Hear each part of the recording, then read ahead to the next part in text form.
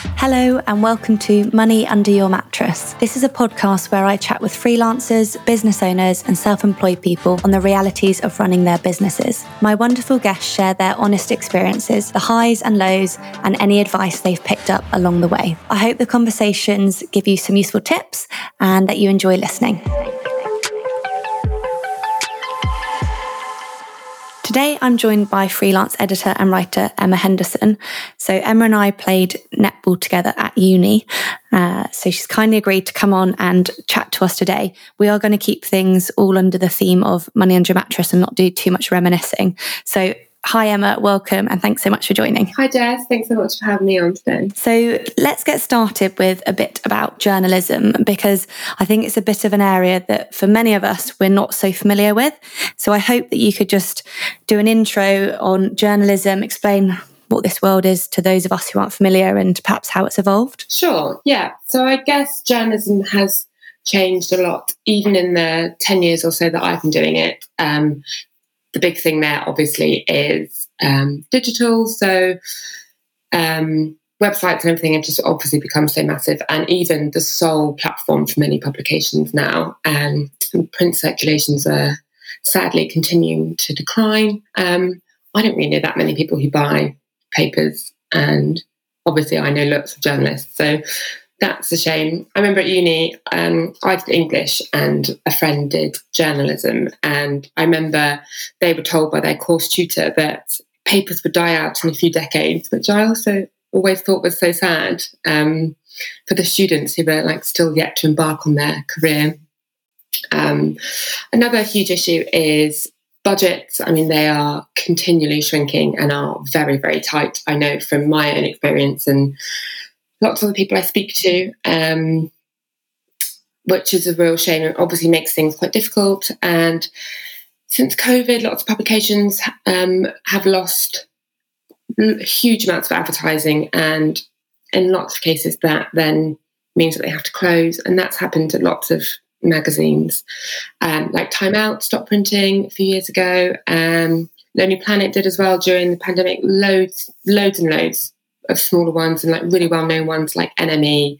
I don't think there's actually even a single wedding magazine left anymore, or even a baby magazine, which is mad when you think how popular those things are. So yeah, it's a sad situation, and I don't really know what the answer is. Which I don't know. It feels like it's a bit of a diminishing career, I suppose, to go in, but also people are always going to want to read things. Obviously, a lot of people are worried about AI, and that's why a lot of Hollywood are on strike at the moment, because they're worried about AI taking lots of the writers' jobs. I tend not to read too much about that because I think that is a bit depressing. So yeah, who knows what will happen. Yeah, wait to see how that plays out and keep yourself in the space of positive news as much as you can. Very true. And so previously you were an employed journalist, so you've lived in that world, but more recently you've gone freelance. I was hoping that you could tell us a bit more about why you decided to go self-employed, when you decided to go self-employed, and sort of how that journey's played out. Sure, yeah. So I was at the company I used to work for about 8 years. I had a couple of different jobs there, but I kind of got to that middle level where I was an editor of a section, and I basically became a bit of a middle manager, and a lot of my day was taken up with admin and meetings, and I didn't really write anymore, which obviously was what I loved doing, so wanted to do. And I thought about moving and other things. And then I was driving home one day, and which I feel like is where I do a lot of my best thinking, driving back to Cornwall. And I had this kind of epiphany, as I like to call it, that I just thought I could go freelance. And I don't really know why at that time I thought it was a good idea. I think if anybody had said that to me before, I would have said, absolutely not, I can't do that. Because obviously it's such a massive jump, going from a staff job to then not knowing when you're going to get paid again. And then I just kind of went with it, and I just felt that was a good thing that I could do. And then I read a couple of books on it before, obviously, I decided to leave, which helped massively. They were really, really helpful. They were You're the Business, How to Build a Successful Career When You Strike Out Alone by Anna Codrea Rado, I think is how you say her name. And the second one is The Pajama Myth by, The Pajama Myth, The Freelancer's Writer's Survival Guide by Sean Mead Williams. Again, amazing. She has an amazing newsletter for freelancers about journalism jobs as well, which everybody should sign up to if they're freelance. So yeah, those things really help. And then I spoke to people as well that I knew were freelance and had recently left, and everybody would say, you'll never regret it, you'll love it, it'll be amazing. And obviously in the back of my mind was always this pang, like, what if I hate it? What if I'm rubbish? What if no one wants to commission me? And so yeah, I just kind of went with it, and that's what I decided to do. I think that was in the June, and then I handed my notice in the August. So it wasn't. I kind of got all my ducks in a row and went for it, and that was it. Nice. And I'll make sure that I get the names of those books written down and shared in the podcast episode notes, particularly if they're endorsed by you as a writer. So yeah. That sounds super. Thank you. I just wanted to go back to something you said around when you were first thinking or you had this idea of going freelance and you thought that you couldn't do it. And then you've just alluded to perhaps not knowing where, if someone wasn't going to be willing to commission you or where the work might come from. What was that first big worry? What was the thing that was saying to you, no, you can't do this, or going freelance is a bit crazy? So I think a lot of people I know in the industry, we talk a lot about imposter syndrome, and it's kind of crazy, I suppose, because a lot of us work for national newspapers, national magazines, but yet there is still this fear that we are not good enough. We have kind of got there on some way that wasn't our own merit, and that we're not that good. And I hate to say it, but I think a big part of it is being a woman. I think I really hate these kind of sexist stereotypes, but men always think that they can do everything and have all the confidence, whereas women are the overqualified ones and think, oh, I couldn't do that. So there was a big part of that I just thought I couldn't do it, that I didn't know enough people. But once I started thinking I want to go freelance, I made a big spreadsheet, started noting down lots of people that I knew, even if I'd only just met them briefly on a press trip, or if they were a friend of a friend, or if I just vaguely knew them, and I would email them, and lots of people were really keen to help, which was amazing. But also it was obviously the financial side. I would know that I would get paid on X day of the month, and I knew how much I would get paid, and I knew that I could pay my rent, my bills, and whatever.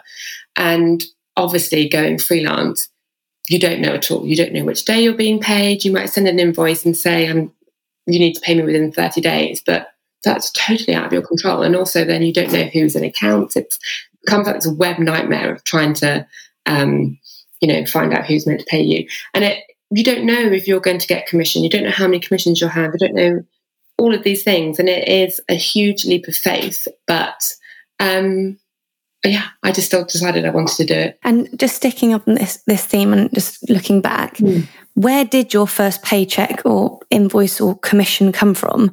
Where did it come from? How did you find it? What was that like? Yeah, so my first commission was a piece that I'd written for the newspaper, and it was about living for a week without plastic. So I write quite a lot about single-use plastic, recycling and sustainability and that sort of realm. And I pitched a couple of things to somebody, the commissioning editor at the who I used to work with a couple of years ago. And she actually said, like those ideas, but for X, Y, Z reasons, we've done something recently on this or whatever, I'm not going to commission them. But I know that you write a lot about plastics, so I'd like you to write this. So that was a really great piece, and that was really good fun. And then I was actually paid for the first piece, was a different piece. I think it was about the alternative meats to buy instead of turkey. Again, it was like a sustainability angle for a really great ethical website called Live Frankly, which is run by the incredibly knowledgeable Lizzie Rivera, who I'm always learning from in the sustainability world. And I remember being paid by by Lizzie for that piece. And I'd set up a business account. It's quite like Monzo, so you get a notification when you were paid. And I remember being waiting for the tube, and the ping came through, and I'd got my first payment for my first freelance piece, and I jumped up and down. I was so yeah. And even now, I still get really happy if I get a commission for something, a publication that I really love. So yeah. It's funny because I don't really speak to sort of anyone I know who gets that buzz or excitement when they get their paycheck, come through at the end of the month or whenever it is. But when it's for yourself, and particularly those early freelance payments, it's super exciting. Well, exciting and also a relief. Definitely, exactly. And I think there's always still the thought that you think, oh my goodness, somebody actually wants me to write for them. Somebody is actually going to pay me for that. So yeah, it's definitely a really nice feeling. And something else I picked up on that you said, and it sounded like from where your early work was coming from, the importance of connections. So how do you build these connections? How do you keep in touch with people for building out your pipeline of work and making sure you've got clients there? Yeah, so a lot of journalism is very small, really. I think you realise that kind of when people move on, and there's only so many publications, really. Obviously, there are loads of websites, but you tend to keep in touch with the people that you do know, even if it isn't really that, like you're really good friends. But social media is an amazing way, obviously, of keeping in touch. I feel like I should use LinkedIn better, but I really struggle with it. I don't know. It's not a platform that I find easy to use. Whereas Instagram, I definitely do. And I, like a lot of other journalists I know, have kind of made their Instagram a bit more of kind of like their work kind of platform. Yes. So that's so easy to keep in touch with, not just journalists, but also PRs as well. Obviously, a lot of work that we do is with PRs. So that's connecting you to people, places, things, events, whatever. So that's really useful. And then you can also share your work on there as well. So everybody else can see your work, see what you're doing, see what you specialise in, and you can see what other people are doing, connect with people. And a lot of work that I do actually comes via Instagram messaging, which sounds a bit mad, but it does, and which is cool. And Twitter, obviously, is great for call outs and stuff like that, but I don't use it as much as I probably should. But being freelance as well, I can go to way more events than I could before, because obviously my time is my own, and press trips that I might get invited on. So I keep lots of connections that way, and just any kind of like journalism event that I'll go to, I try and connect with people, even if it's just messaging them on Twitter or Instagram afterwards, just say, hi, it's nice to meet you, like, let's stay in touch. I'm also a member of the Women in Journalism, is it a charity? I'm not sure, thing. Community. Yeah, exactly. And they have loads of really amazing events. All throughout the pandemic, they had loads of really useful online events, and there's obviously in-person events now. So they're really great for connecting to people and just learning from events.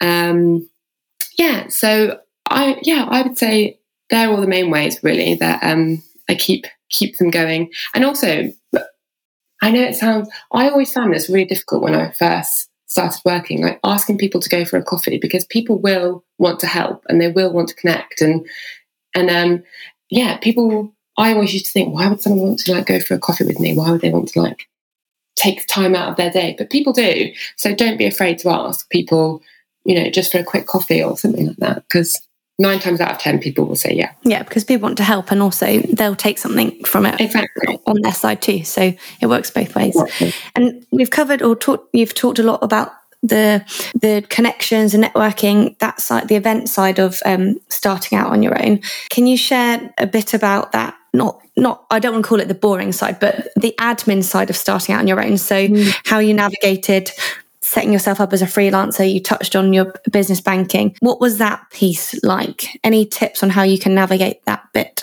smoothly? Yeah, so I think it's difficult because I think you have to wear many, many hats, and it's not just the writer's hat, the commissioning hat, the writing pitches hat. There's also keeping track of your invoicing and doing the invoicing, marketing yourself, all of these things. It's so multifaceted.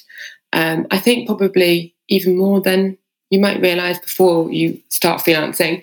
And it all takes time. And I think a lot of people think, oh, if I do admin, I'm not actually doing my job. But that's very not true. It's so important, I think, to keep on top of your admin and to keep track of things, to keep trying to build like a healthy business that, you know, is going to make money and is going to continue, hopefully. And have you found any tools that are sort of changing your freelance life, be that from your professional, is it like the professional side, but also like the business admin side? Absolutely. So my favorite tool is a program called Otter, which lots of journalists, I'm sure, will know. It transcribes for you, which after recording an interview and then having to transcribe it yourself takes so much time. And obviously, if you're on a deadline, it's the best thing. You do have to pay for it. You can do it monthly. It doesn't have to be rolling, or you can do it as an annual subscription, and it transcribes for you.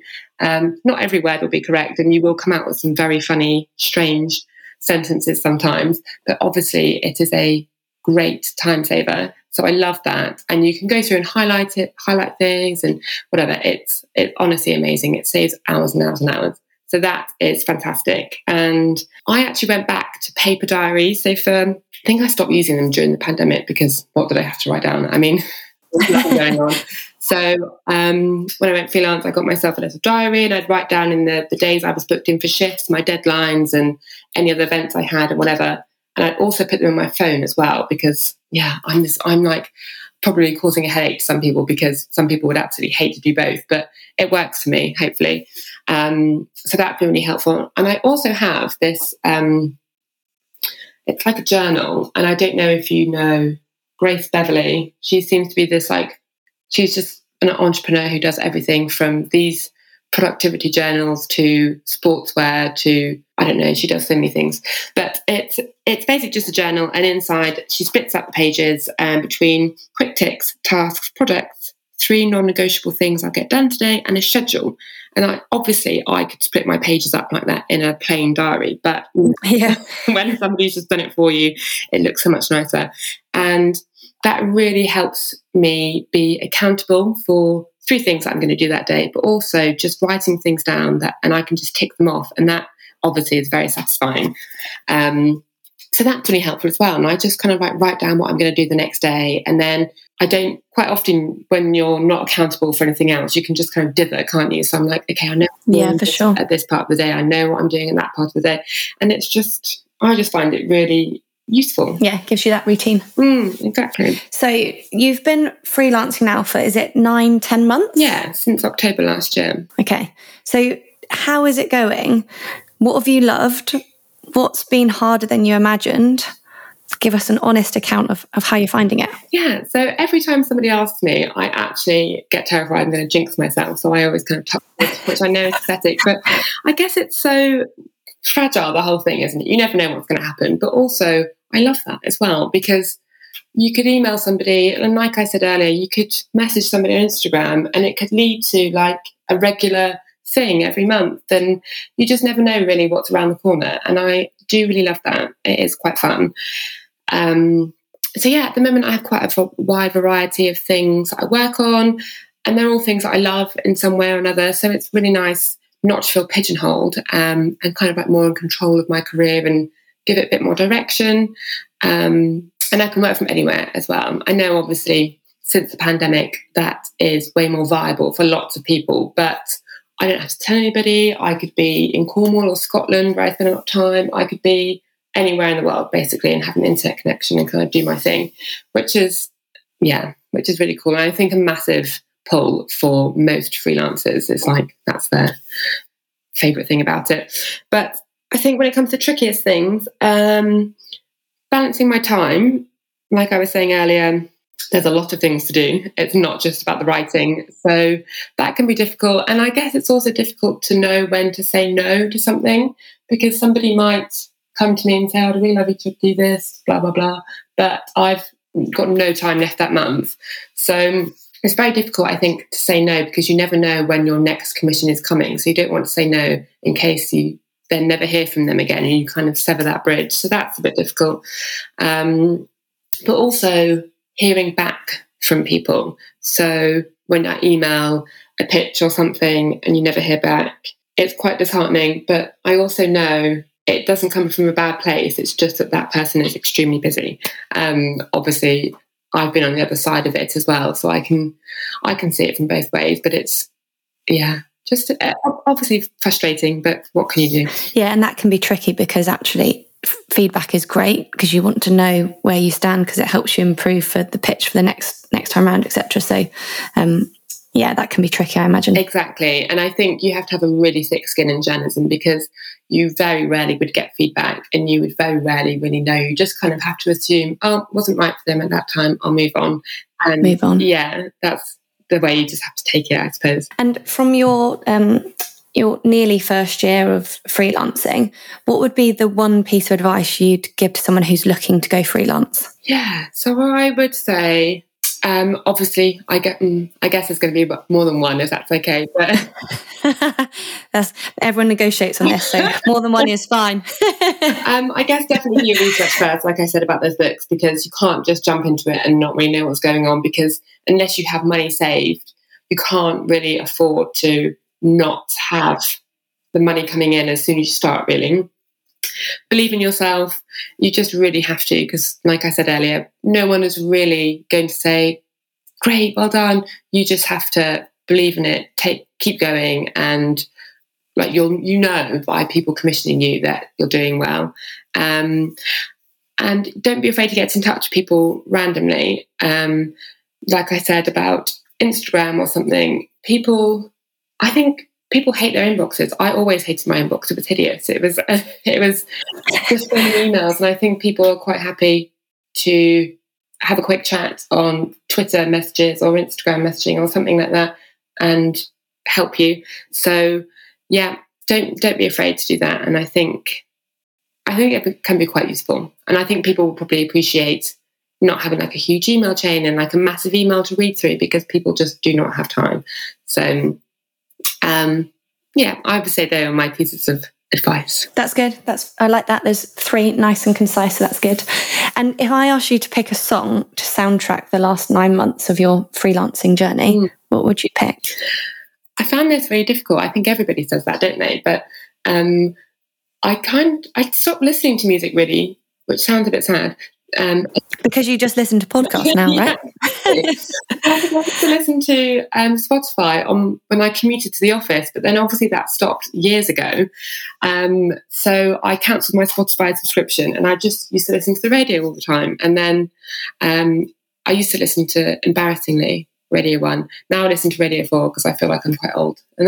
Oh, you skipped the Radio 2 part. So I really loved Scott Mills. So when Scott Mills left Radio 1, I was like, it's time to move on. And then he was on Radio 2. So I will pick up Radio 2 at some point when Scott's on, like an old friend. So yeah, my song. I don't really listen to much music that has words in it, I've realised, actually. Weirdly, I'll listen to the radio that obviously is always chatting. But I think Ludovico Einaudi, I think is how you say his name. One of his songs, Life, there's no words to it.